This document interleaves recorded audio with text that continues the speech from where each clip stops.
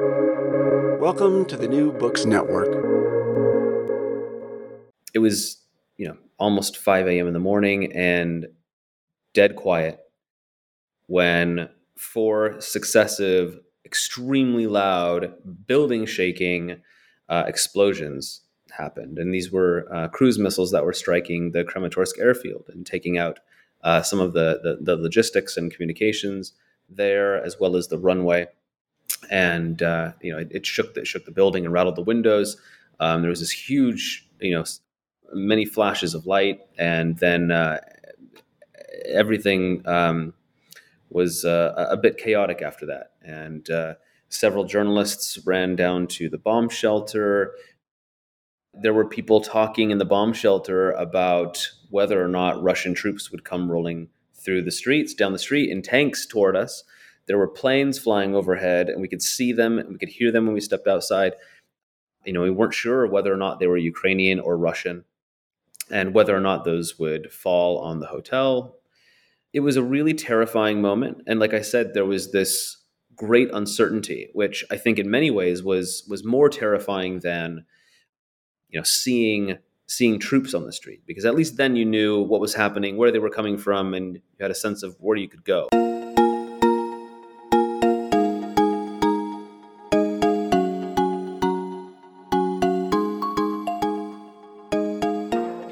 Hi, everyone. This is AJ Woodhams, host of the War Books podcast, where I interview today's best authors writing about war-related topics.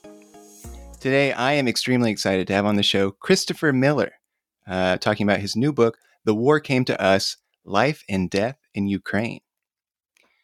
Christopher Miller is a writer and journalist based in Kiev, Ukraine, and Brooklyn, New York.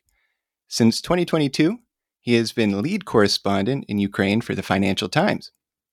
His writing and journalism has been published in The Atlantic, CNN, Vice News, and The Times. His coverage of Russia's annexation of Crimea in 2014 was a Missouri Honor Medal winner for Distinguished Service in Journalism. Chris, how you doing today?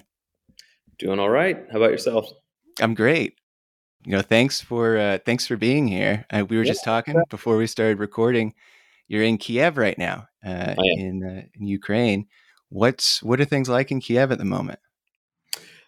I would say tense at this particular moment. Just moments before we began chatting, the Ukrainian Defense Ministry announced that it would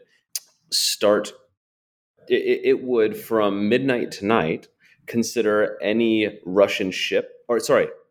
ship going to Russian ports in the Black Sea or to occupied port cities in Ukraine as carrying military cargo, and it would treat them essentially as parties to the war on Russia's side. This was a decision that was made and sort of mirrors the Russian move that was announced just a couple of days ago. So it's a bit tense at the moment. It does feel like there's a little bit of an escalation happening, and this has largely been an air and land battle.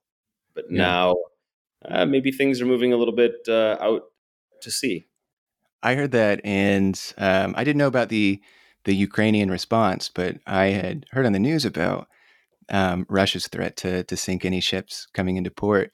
And I'm also that's a real escalation, but very strange timing. I'm reading right now the book Dead Wake by Eric Larson, which is about the sinking of the Lusitania. Mm-hmm. And I was like, oh wow, like, oh no. That's like the chances of escalation seem enormous, and especially since like history has seen situations like this happen. I'm curious what's your take on that? What are your thoughts on where that could lead to?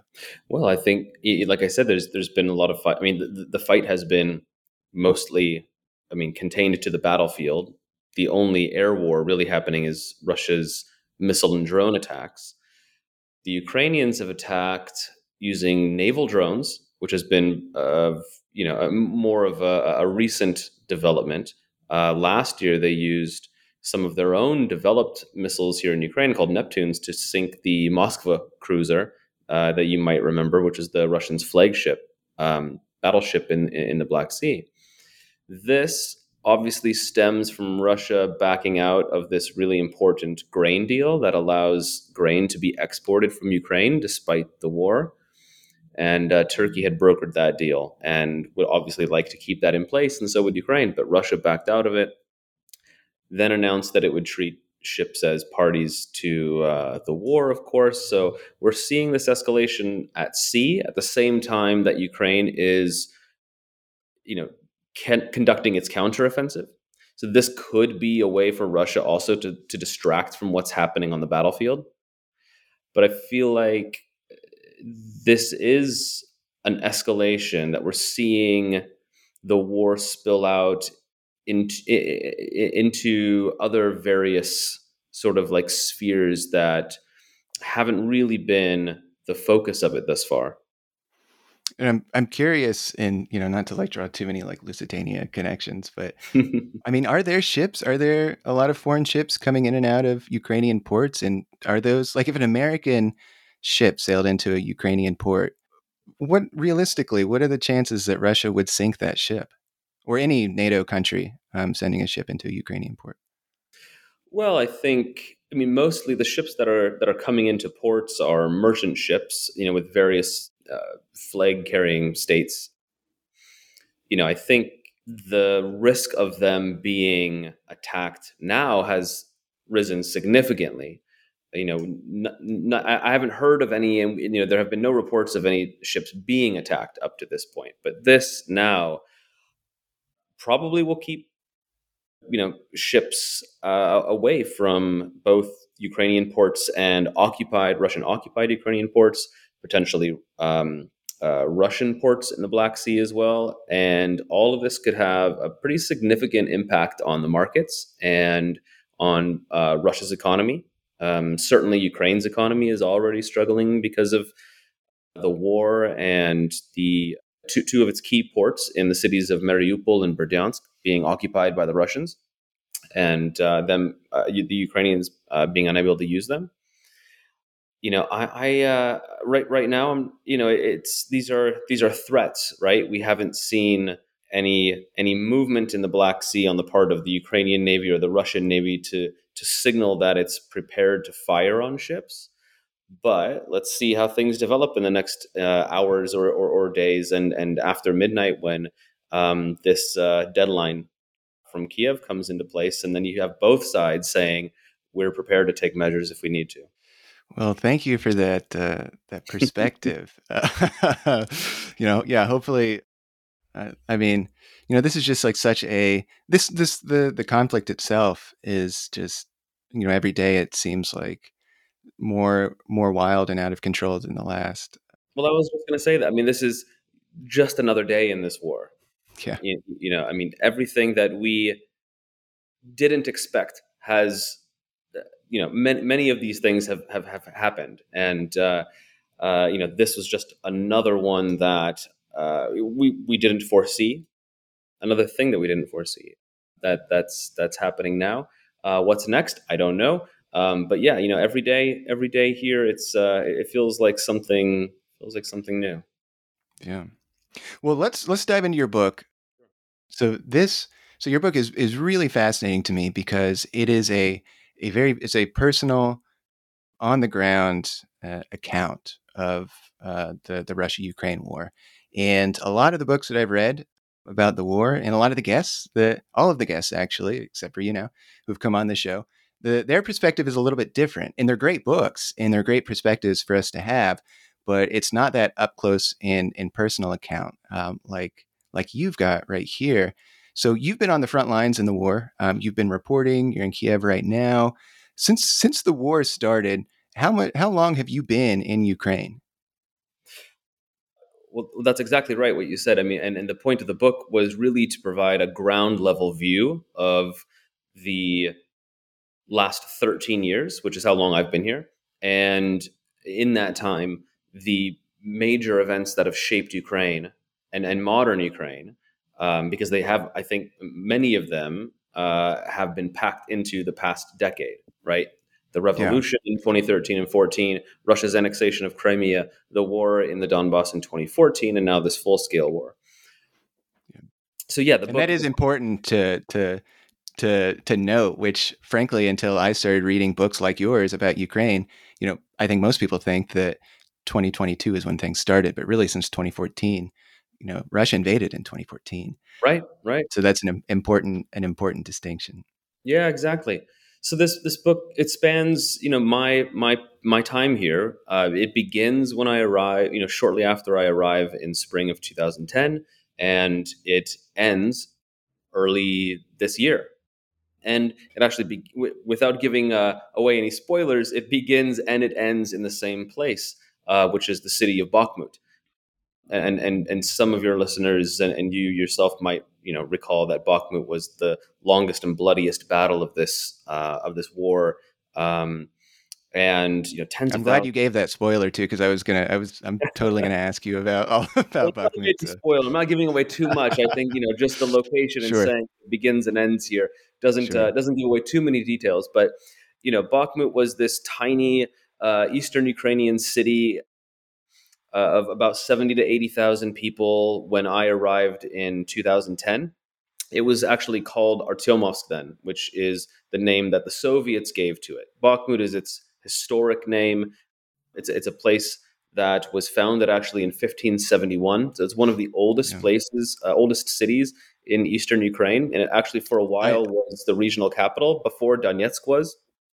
I didn't realize. I think 2016 is when they changed Yeah, their name back to Bakhmut. yeah. It was during this period of decommunization, really when it began in earnest here, that the Ukrainians began changing a lot of the city names and road names to the names of Ukrainian heroes or significant cultural figures, or in some cases back to their historical name. So Bakhmut was founded as Bakhmut, hundreds of years ago, and then it was named Artyomovsk by the Soviets, as I explain in my book, for Comrade Artyom, who was a close friend of Stalin's and a Bolshevik hero. And so there are towns, cities, and villages all over Russia and Ukraine called Artyomovsk or Artyomovsky or some variation of that with the name Artyom in them. And just around eastern Ukraine, I think there's probably a dozen of these little villages with various variations of that name. So when I arrived, it was Artyomovsk.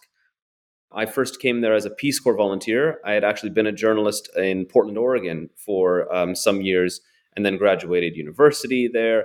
And the financial crisis hit, or the Great Recession. And I grew bored with my low level cub reporter job and was ready to take a step up.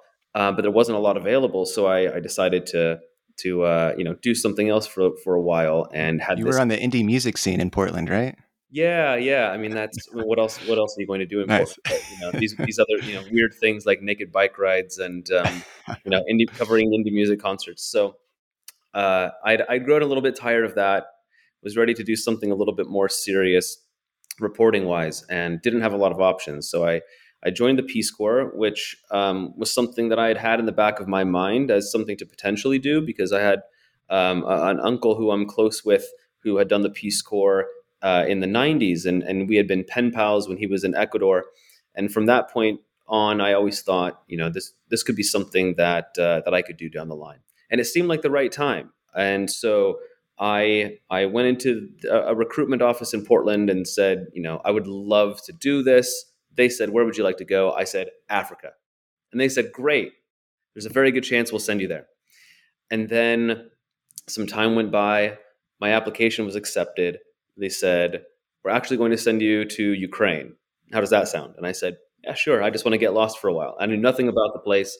I ended up in eastern Ukraine in the city of Artyomovsk, just a couple of hours from the Russian border, and had a really great, albeit sometimes challenging time. And at the end of the 2 years that I spent there as a Peace Corps volunteer, I decided to, instead of coming back home to the U.S., to stick around Ukraine, move to Kiev, get into doing foreign correspondent work, and I've stuck around. And it's been 13 and a half years almost. And Yeah. I've tried to leave, I think, 3 times now.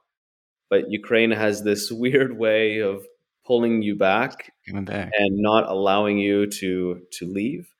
And I had spent actually quite a lot of time in 2021 back in New York, where my wife and I now have made a home, and didn't have any plans to come back to Ukraine long term.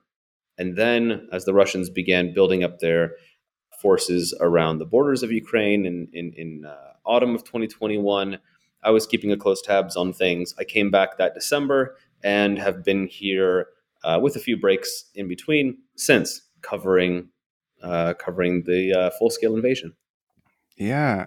Well, let's start off where you start off in your book, which is the night of the Russian invasion, full scale invasion of Ukraine in February of 2022. Because I thought you gave a very descriptive account. Just tell us, what did you see on that night? What did you experience? How did you feel? Give us your account. I was working with BuzzFeed News at the time, and I had a photographer with me named Pete Keyhart and a second reporter named Isabel, and a driver named Anatoly. And we had this, great foursome that, we were driving all around the country, gathering reporting in the lead up to the full scale invasion, and trying to get as much of a detailed picture as we could about what was happening. And Vladimir Putin, the Russian president, made this speech that was planned, and we knew about it in advance, so we knew when to tune in. And it was on, I think, the first. There were two. One came just a few days or a couple of days before the full scale invasion, and he said, the quote unquote Donetsk and Lugansk People's Republics, these eastern Ukrainian regions that are occupied by Russia and were governed by the Kremlin's puppets for years since they invaded back in 2014, they were asking for Russia's help because they were being threatened by the Ukrainians, which was not true, of course. And they asked for the Russian military to be sent in. And I knew at that point that we were going to see some kind of military action. You don't put tens of thousands of soldiers around the border of a country and then go out and perform this charade on Russian television as the president of the country without being prepared, I think, to take some kind of action. So with that in mind, I took my team and headed out to eastern Ukraine, to the city of Kramatorsk, which is just about 40 minutes from Bakhmut, which I mentioned earlier. And the reason I did that was because there was this hotel that I had spent a lot of time in and used as a base in covering events in 2014 and after that. And I knew that we could be based there, we could move around easily, and whatever happened, we would be in a good position to cover it when it did. And I thought that the Russians, there were these Western intelligence warnings of a possible attack on Kiev, and I will admit that I was very skeptical of that. I was convinced at that point that the Russians would invade. I just didn't know that it would be on the scale that we would soon find out it would be. Yeah. I think nobody did. No author writing about Russia that I've had on the show has been like, yeah, I knew it was going to happen. And Everybody was too. A part of you doesn't want to believe that anyone is that insane to do that. So, I thought, well, regardless of what happens, something is going to happen in eastern Ukraine. So we need to be there because Vladimir Putin had specifically said, we are going to come to the defense of our essentially their puppets in eastern Ukraine. So we head out to Kramatorsk. Then there's this second speech that he gives early in the morning on February 24th, around 4 a.m. or so. And listening to that, I knew that there was going to be an invasion. I think everybody who watched that knew, and that it was really just moments away. And with that in mind, I quickly threw everything into my bags that I had with me and made sure that I had my documents on my person. I had enough time to take a shower. I thought this could be my last time for a while to have a hot shower, and I don't know, for for some reason that just made sense to me. Like I might have a few minutes. I should do this because the next days could very well be crazy, and who knows where I'm going to end up. So I did that, and I got dressed. I lied on my bed. I had a conversation with some friends, and then after Putin finished his speech, it was almost 5 a.m. in the morning and dead quiet when four successive, extremely loud, building shaking explosions happened, and these were cruise missiles that were striking the Kramatorsk airfield and taking out some of the logistics and communications there, as well as the runway. And it shook the building and rattled the windows. There was this huge, many flashes of light, and then everything was a bit chaotic after that. And several journalists ran down to the bomb shelter. We were putting on our helmets and vests, and obviously, swiping through Twitter and social media to see what was going on. And I felt at that time that I had made the right decision. I knew that there was something happening in eastern Ukraine and that we would be in a good position to cover it. I was a little bit concerned that it was about it being so close. And I think there was also a great feeling of uncertainty. There were people talking in the bomb shelter about whether or not Russian troops would come rolling through the streets, down the street in tanks toward us. There were planes flying overhead, and we could see them and we could hear them when we stepped outside. We weren't sure whether or not they were Ukrainian or Russian, and whether or not those would fall on the hotel.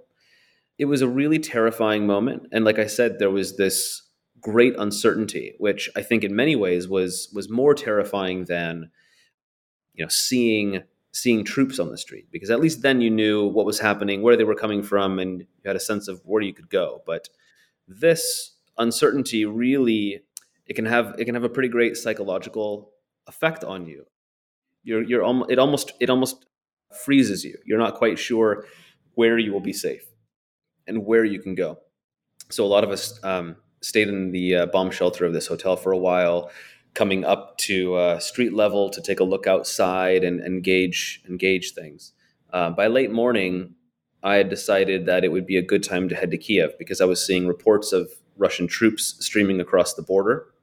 And we were seeing these tanks and armored vehicles and security camera footage coming across in northern Chernigiv region from Chernobyl, heading south toward Kiev. And I thought, and as I say in the book, if the idea of Russia's idea and goal is to take Kiev, I don't know if it's a good idea or not, but we should be there to cover it. This is a major, major development. So we got in the car and drove as fast as we could from eastern Ukraine to Kiev, which was typically about a 9.5 hour drive. And I think it took us maybe 14 or so, because the lines at the gas stations were 1 or 2 kilometers long. There was traffic. Was that A lot was of the people. general mood among people? Were people, like we mentioned, Russia's been, they invaded in 2014, and so maybe this was on the back of a lot of people's minds. But were people generally in a pretty chaotic state? Were they, describe kind of the mood, as everybody's trying to flee this violence? I think there was a lot of disbelief. People in eastern Ukraine and in Kiev as well didn't think that Russia would invade on this scale. People in eastern Ukraine had sort of become inured to it all. I mean, they were used to the war being so close to them because they had lived for 9 years with it just outside their door, right? Kramatorsk, there was a bit of a buffer between the front line and the city itself, but it had been under Russian occupation for nearly 3 months back in 2014. So residents in Kramatorsk and some of the nearby cities knew all too well what living under Russian occupation meant and the kind of terrors and horrors that it came with. But they didn't think that they would be at risk because there was that space between the front line there, I think. But everything happened so quickly and with such intensity, of course, that really jolted everyone into action. So people got on the road immediately, either to get gas in their tanks so they could be ready to leave, or to immediately flee and start heading west, where everybody believed they would be safer. Either west in the Carpathian Mountains, a very sparsely populated area of the country that would not likely be targeted, or even beyond that to the Polish border, the Slovakia border, the Hungarian border, trying to get to safety in the EU, where they knew bombs wouldn't be falling on their heads. So there were a lot of people on the streets.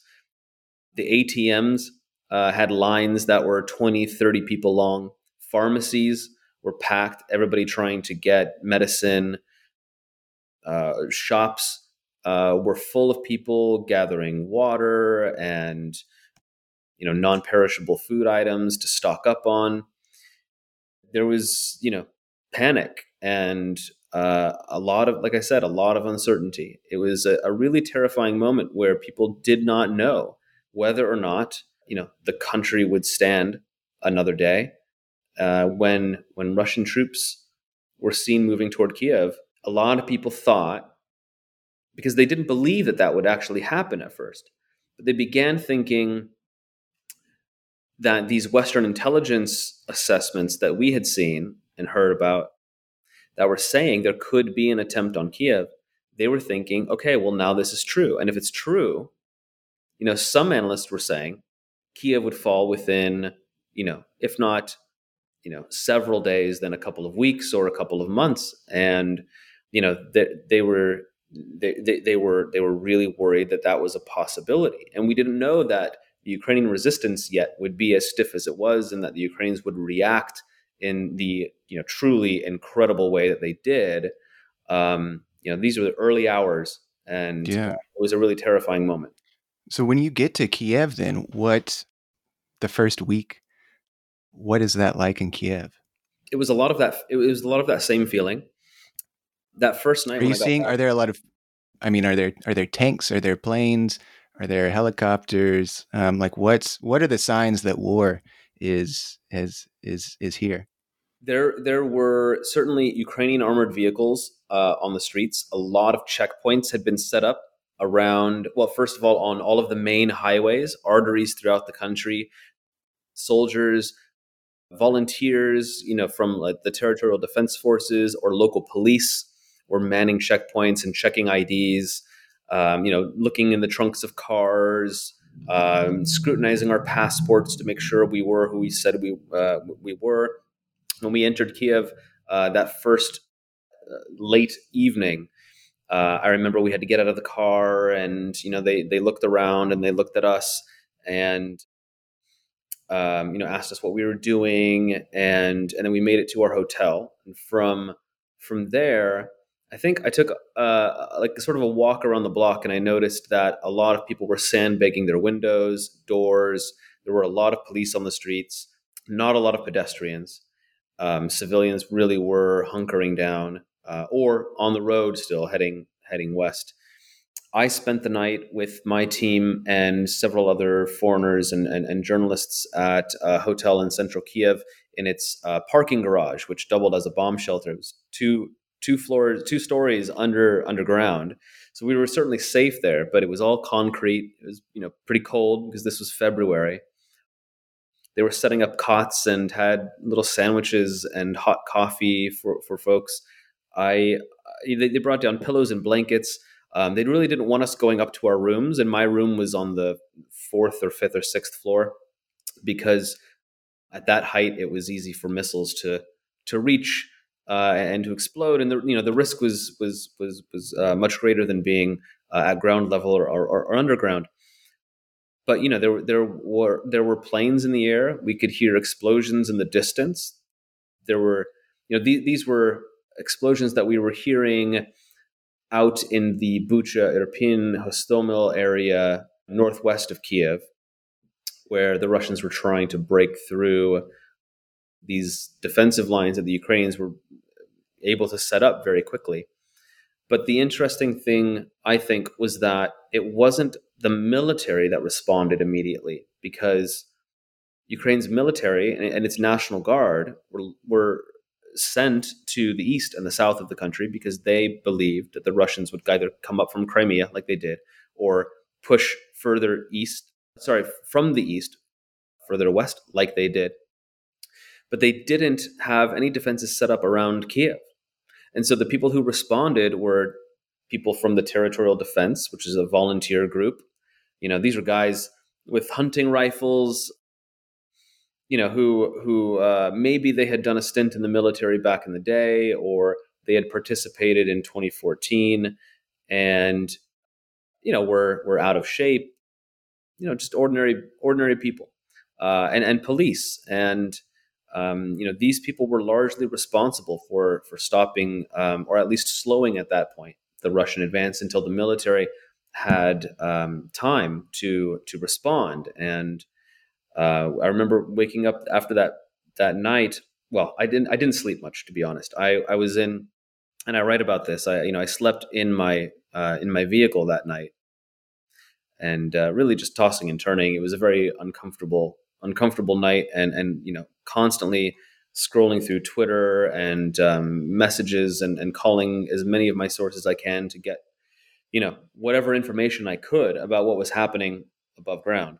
But that next morning, there were a lot of air raid sirens, a lot of missile alerts, and the city, this city of like more than 3 million people that was always just so vibrant and busy, like humming with life, was completely dead, with the exception of the sort of reverberations of explosions in the distance.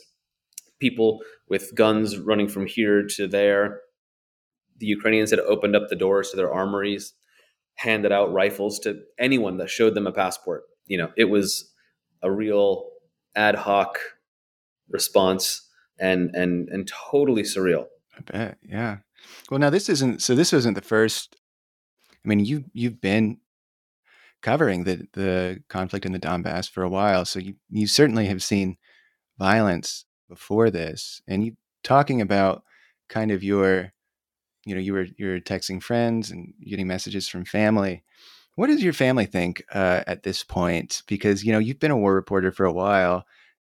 What's your family saying to you?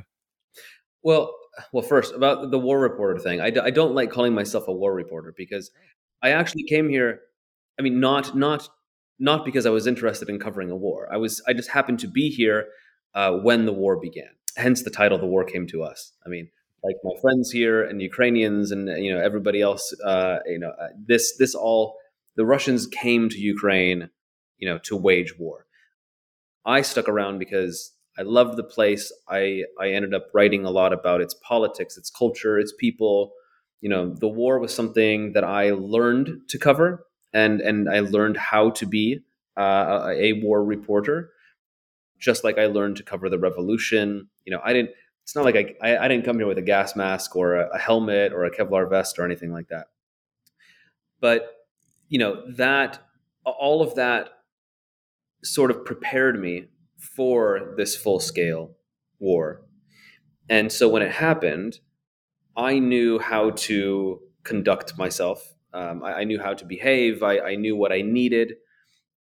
I had a great team who also was experienced. They've worked with me in the past in covering the war out in eastern Ukraine. We had everything we needed. We remained calm and talked over all of our decisions. We had a great security team supporting us from London and New York.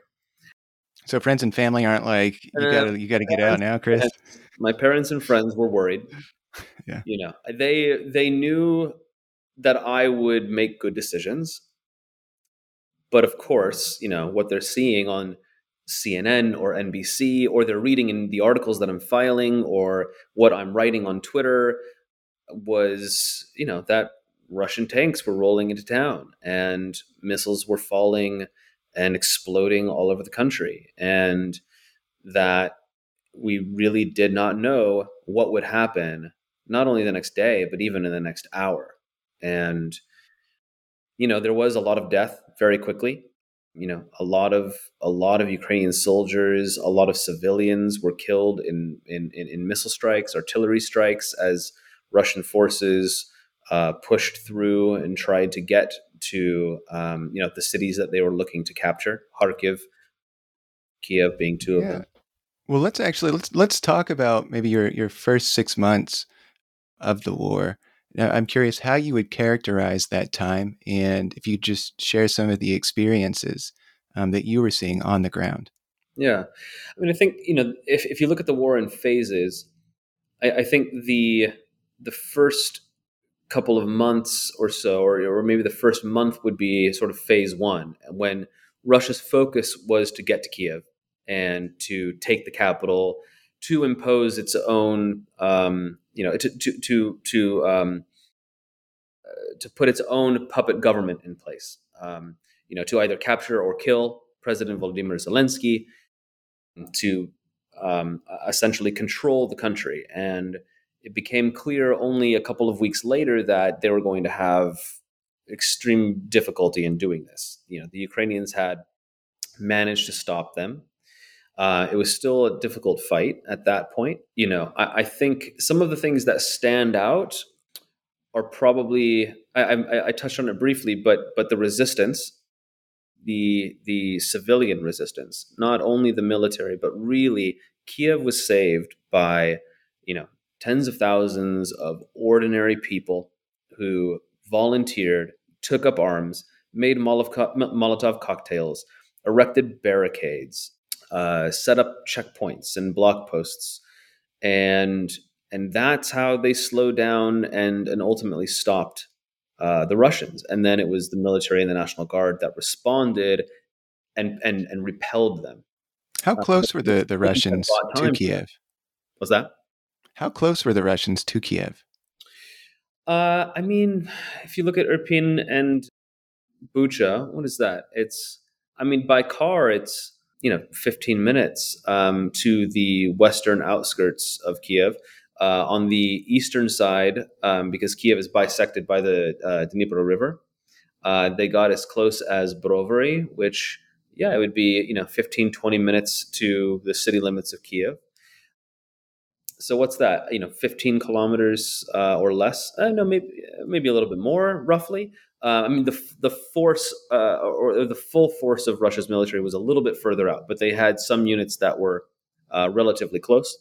So if you were talking like, let's use like a New York City comparison, Sure. minus the travel times, but like maybe like Newark, what's Say like no, maybe even closer. I mean, I think maybe Red Hook to Williamsburg.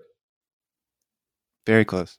Yeah, close, close. Yeah. But in a city, and this is a city, and these were suburbs of the city. It's a very densely populated place. So if you are unimpeded, you can get from point A to point B very quickly. But there's buildings, there's roads, a lot of things standing in your way.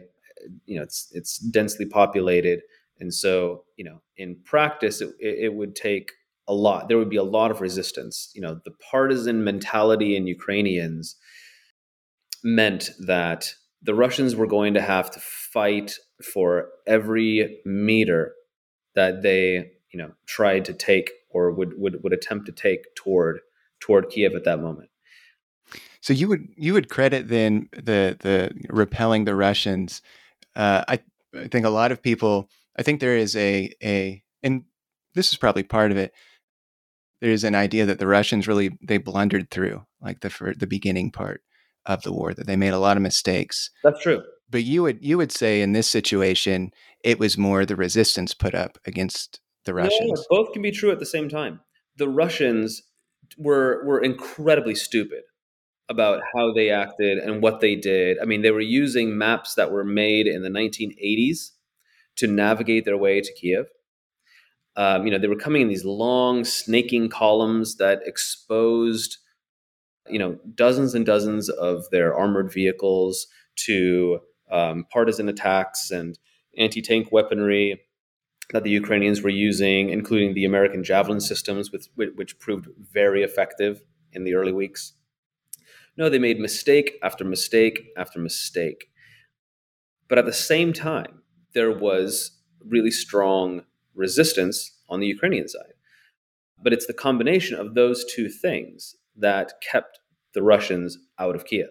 Also, there were Russian special forces on the ground already in central Kiev. So, as I write in my book in the latter part about this period of time, there were agents paid by and coordinated by the FSB, the GRU, Russian Special Services, to work as saboteurs and agents on the ground that were providing that were providing information on what was happening in central Kiev, and particularly in the government quarter, to these agencies and the military outside of the capital, to aid them in trying to get them here, but also with arms themselves, trying to storm the presidential administration, parliament, key government buildings, to destabilize the situation. And they did have this kill list,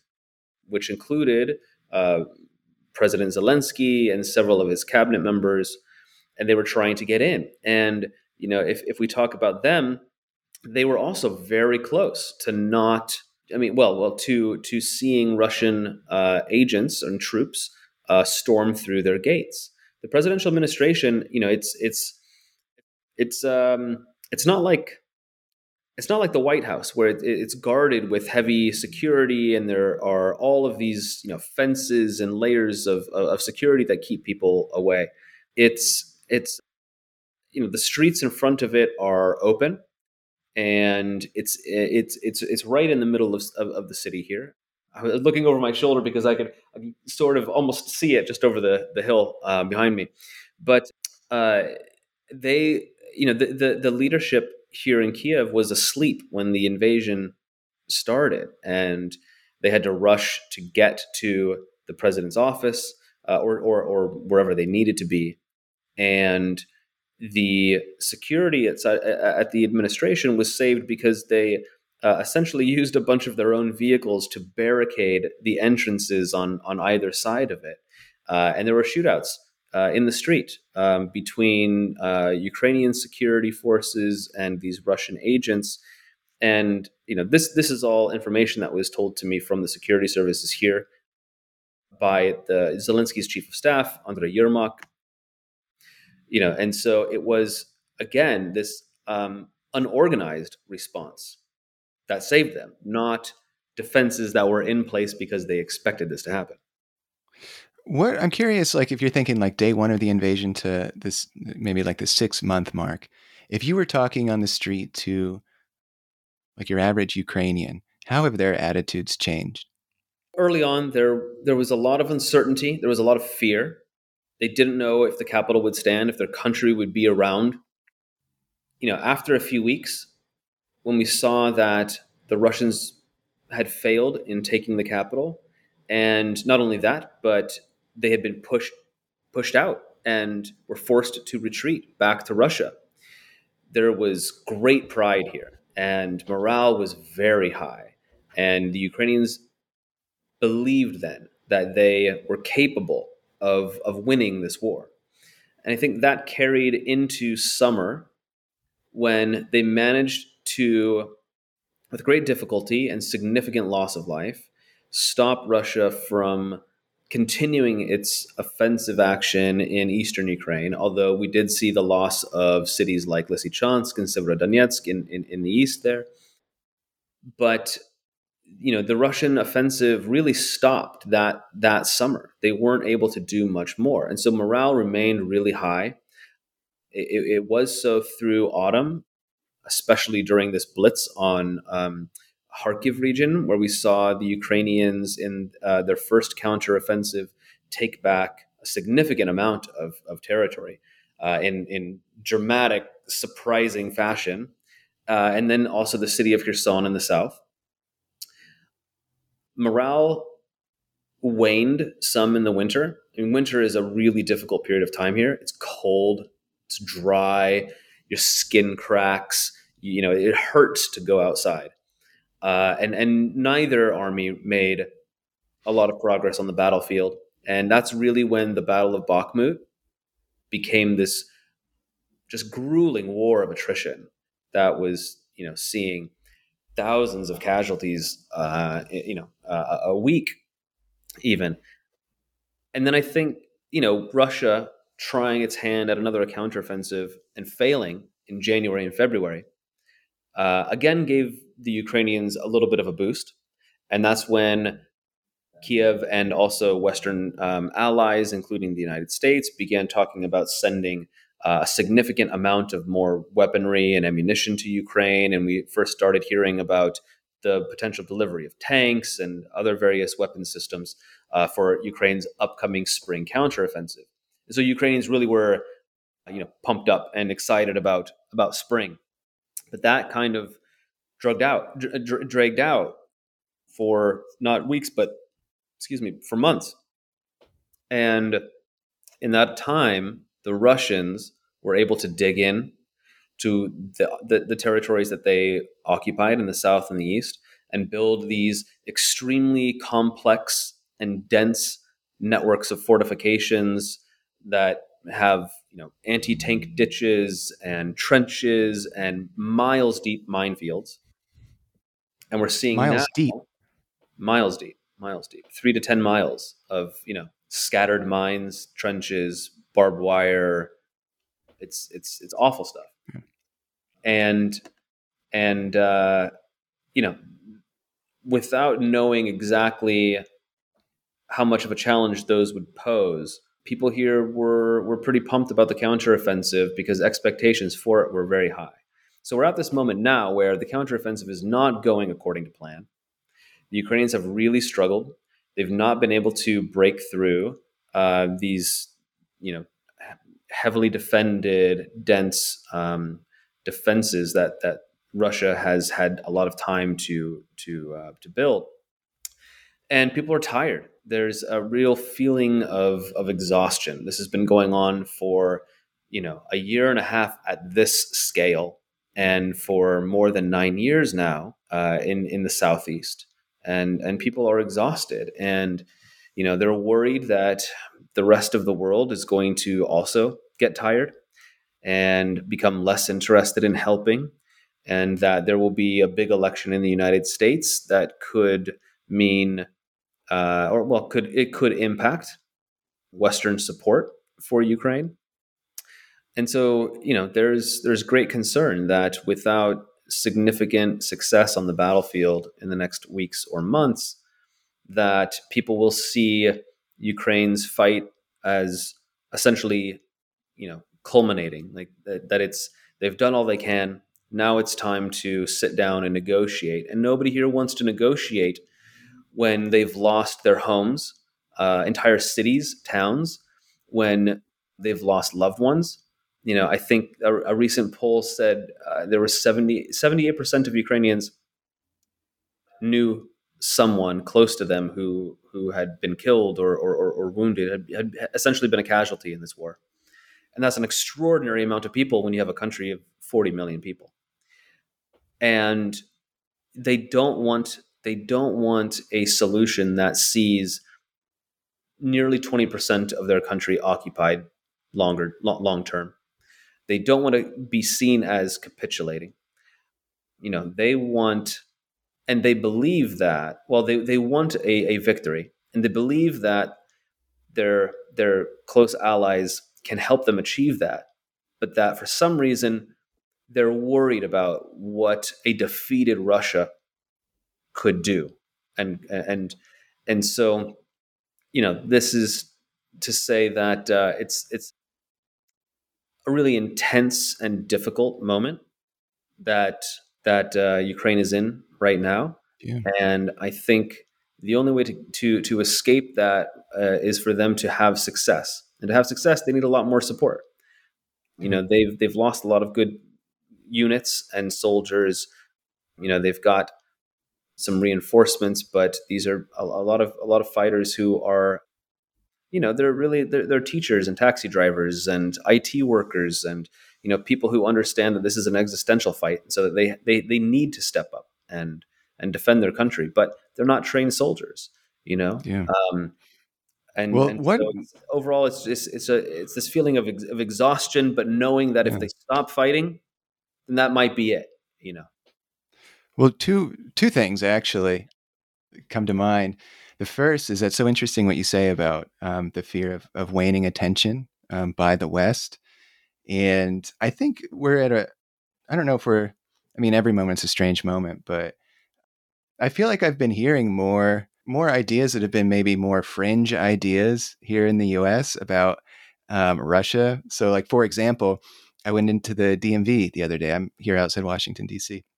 And there was a guy camped out in front of the DMV with like all these posters about praising Putin and how like Russia is like the real victim here, and this is a war. This is NATO versus Russia and that kind of thing.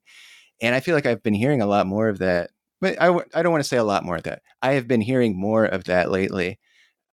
So that's interesting that you bring that up as a fear that the Ukrainians have. Well, actually, what are your thoughts on that before I ask you my next question? I think, yeah, I have been noticing that myself, that there is this discussion in the United States that seems to center around a desire for peace and negotiations to happen. But I think that, while that sounds all fine and great, I think what is missing is the understanding that a negotiated peace right now means a broken Ukraine with an uncertain future. And I say uncertain meaning, will it ever become whole again? How long would the front lines remain frozen? Would Russia occupy these territories? What would it take in the future to fight back or negotiate back the rest of Ukrainian territory? And I think some of this seems to stem from domestic frustration, and also be a part of this polarization that we see in the United States that's become, I think very political. There are some more radical elements of one side of the political spectrum that seems to be more sympathetic to the Russian side, because they might view the reason for this war being not Russian aggression and Russia's clear desire to destroy Ukraine and its people, but the misplaced idea, in my opinion, that it was the West and NATO encroaching further toward Russia that fueled the conflict and forced Russia to respond. I think I'm in a good place being here for the last 13 years to say that the latter is not the case. That Putin and his Russia has wanted to do this for a long time. They found what they believed to be an opportune moment to do this back in 2014, being invading the country, and then bided their time for a while when they saw that the West wasn't really willing to respond in a strong way before invading anew in 2022. Well, what do you think is, you're obviously on the ground in Ukraine. What do you think is something that people outside of Ukraine don't understand about the war? I think there's a lot that people don't understand. I mean, it's all very, very complex. Like in some ways, well, let me back up. This is a very complex place, Eastern Europe, Ukraine in particular.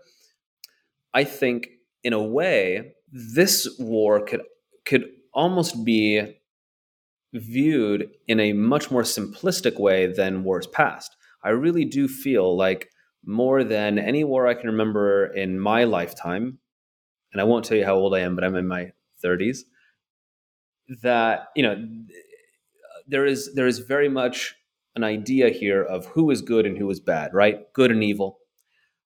The Ukrainians did not provoke Russia. They posed no threat to Russia. Russia invaded anyway, using bogus justifications for doing so.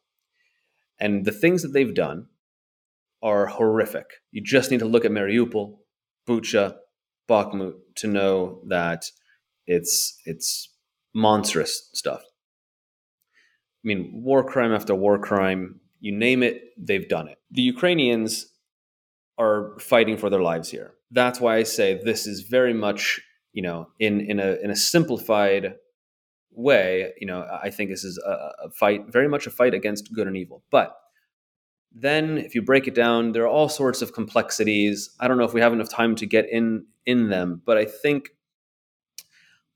what people don't understand to the extent that it's clear to people here, and let's say some of the other former Soviet satellites that are now and have been independent countries since the collapse. So I'm thinking of like the Baltics and Poland and the Czech Republic and a lot of Central and Eastern Europe.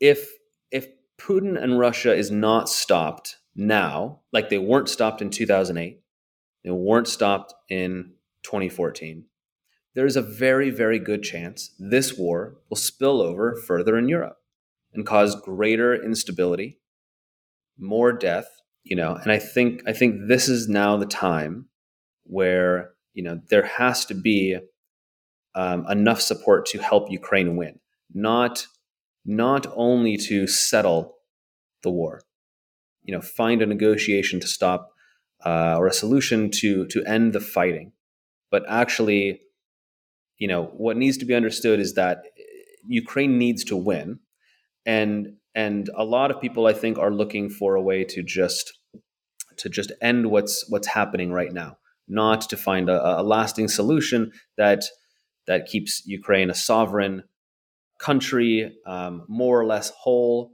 hopefully on the more side, and defeats Russia in a way that doesn't allow it to continue this type of aggressive behavior in the future. Yeah, well, just thinking about your experiences, obviously you spent in 2010 to 2014, you were in Bakhmut. Thinking about your experiences in Bakhmut in Ukraine before the invasion, I wonder if you could just, in the last few minutes of our interview, talk a little bit about Bakhmut.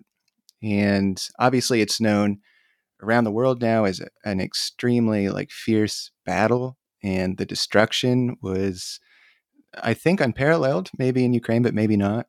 But terrible destruction. But could you just maybe compare and contrast how it was before, and then when you returned, which you did do in December of last year, what did you see? Maybe I'll take it in reverse and say, what everybody has seen in recent months is this hellscape where there's no life, there's no color.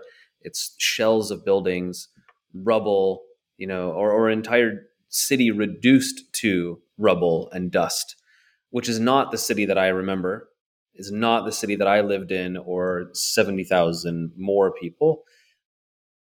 Bakhmut back in 2010, 11, 12, and even up until the full-scale invasion was a beautiful little city that felt a lot like a city in middle America, or say, a suburb of Portland, Oregon, where I grew up.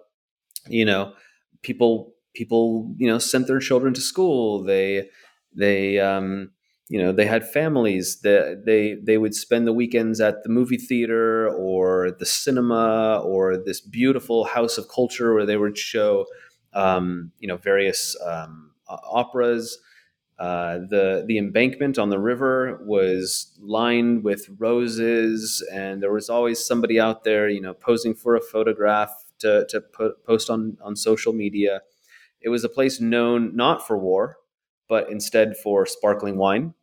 There is an old famous winery that was actually created by Joseph Stalin in the 50s, and it's produced sparkling wine. They call it champagne. It was sparkling wine, but done in a similar manner as French champagne. and it was shipped all over the Soviet Union, and then later still all over Ukraine and Eastern Europe. And I had gone there several times and done tours and made friends with the people who worked at the winery, and they would call me every once in a while and say, "We have some foreigners in town and they want to go to the winery and we don't speak English. Can you come and help guide the tour and translate?" And I'd say, "Yeah, sure." It was also a place known for salt, mining salt. They had these huge salt mines that went for 20 or 30 miles underground, but also had this cavernous room where every October Ukraine's elite would gather in this mining elevator with no walls on it, and they'd go down 20 at a time, and they would watch the National Philharmonic Orchestra play, and it was like the one of the events of the year in Eastern Ukraine.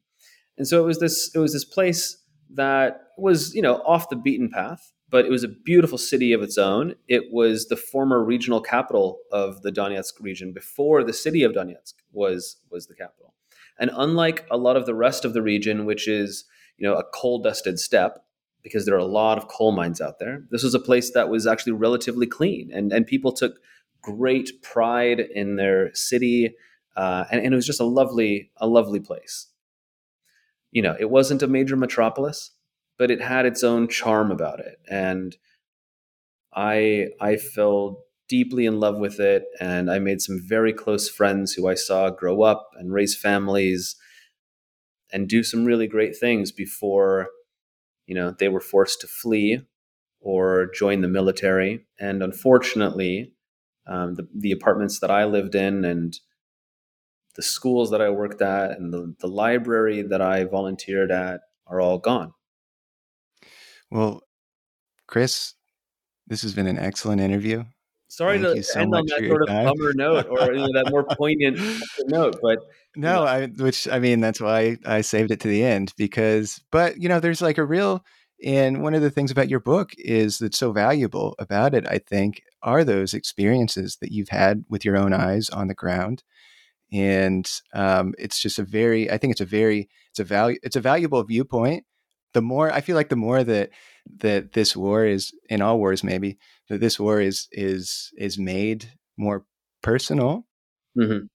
the better outcomes will happen. Well, So that's what I wanted to do with the book. I want people know Ukraine from the reporting of the last year, which is great, but it's all about war, and a lot of it is really awful stuff.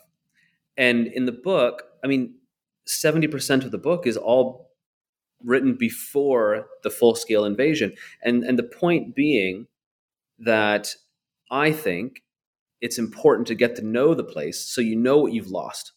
Then and only then do you really understand the importance of the war, what has been lost, why it's important to support Ukraine, to help restore what's been lost, right? And it's just a fascinating, beautiful, funny, wild place as well. And so the book is packed with all sorts of various experiences and me bumbling along before I ever grasp this place, and then of course all of these incredible stories of ordinary people doing extraordinary things that we've come to know in the past year, for example. So thank you for having yeah, me. It's been fun to chat. yeah, absolutely. If people want to stay in touch with your work, how can they stay in touch with what you're writing? Are you on social Yeah, media? my email. I think my email is out there. I'm a working journalist for the Financial Times. A lot of my contact information is out there. I'm pretty active on Twitter for now.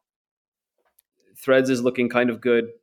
Instagram I use, and I post a lot of photos from my reporting out in Eastern Ukraine. If you like images rather than words, and yeah, I'm around. Usually Great. people are smart enough to figure out how to get in touch. Wonderful. Well, Christopher Miller, The War Came to Us, Life and Death in Ukraine. Go buy a copy. Go check it out from your library. What an incredible personal story. And Chris, thank you so much for your time. Thank you, AJ.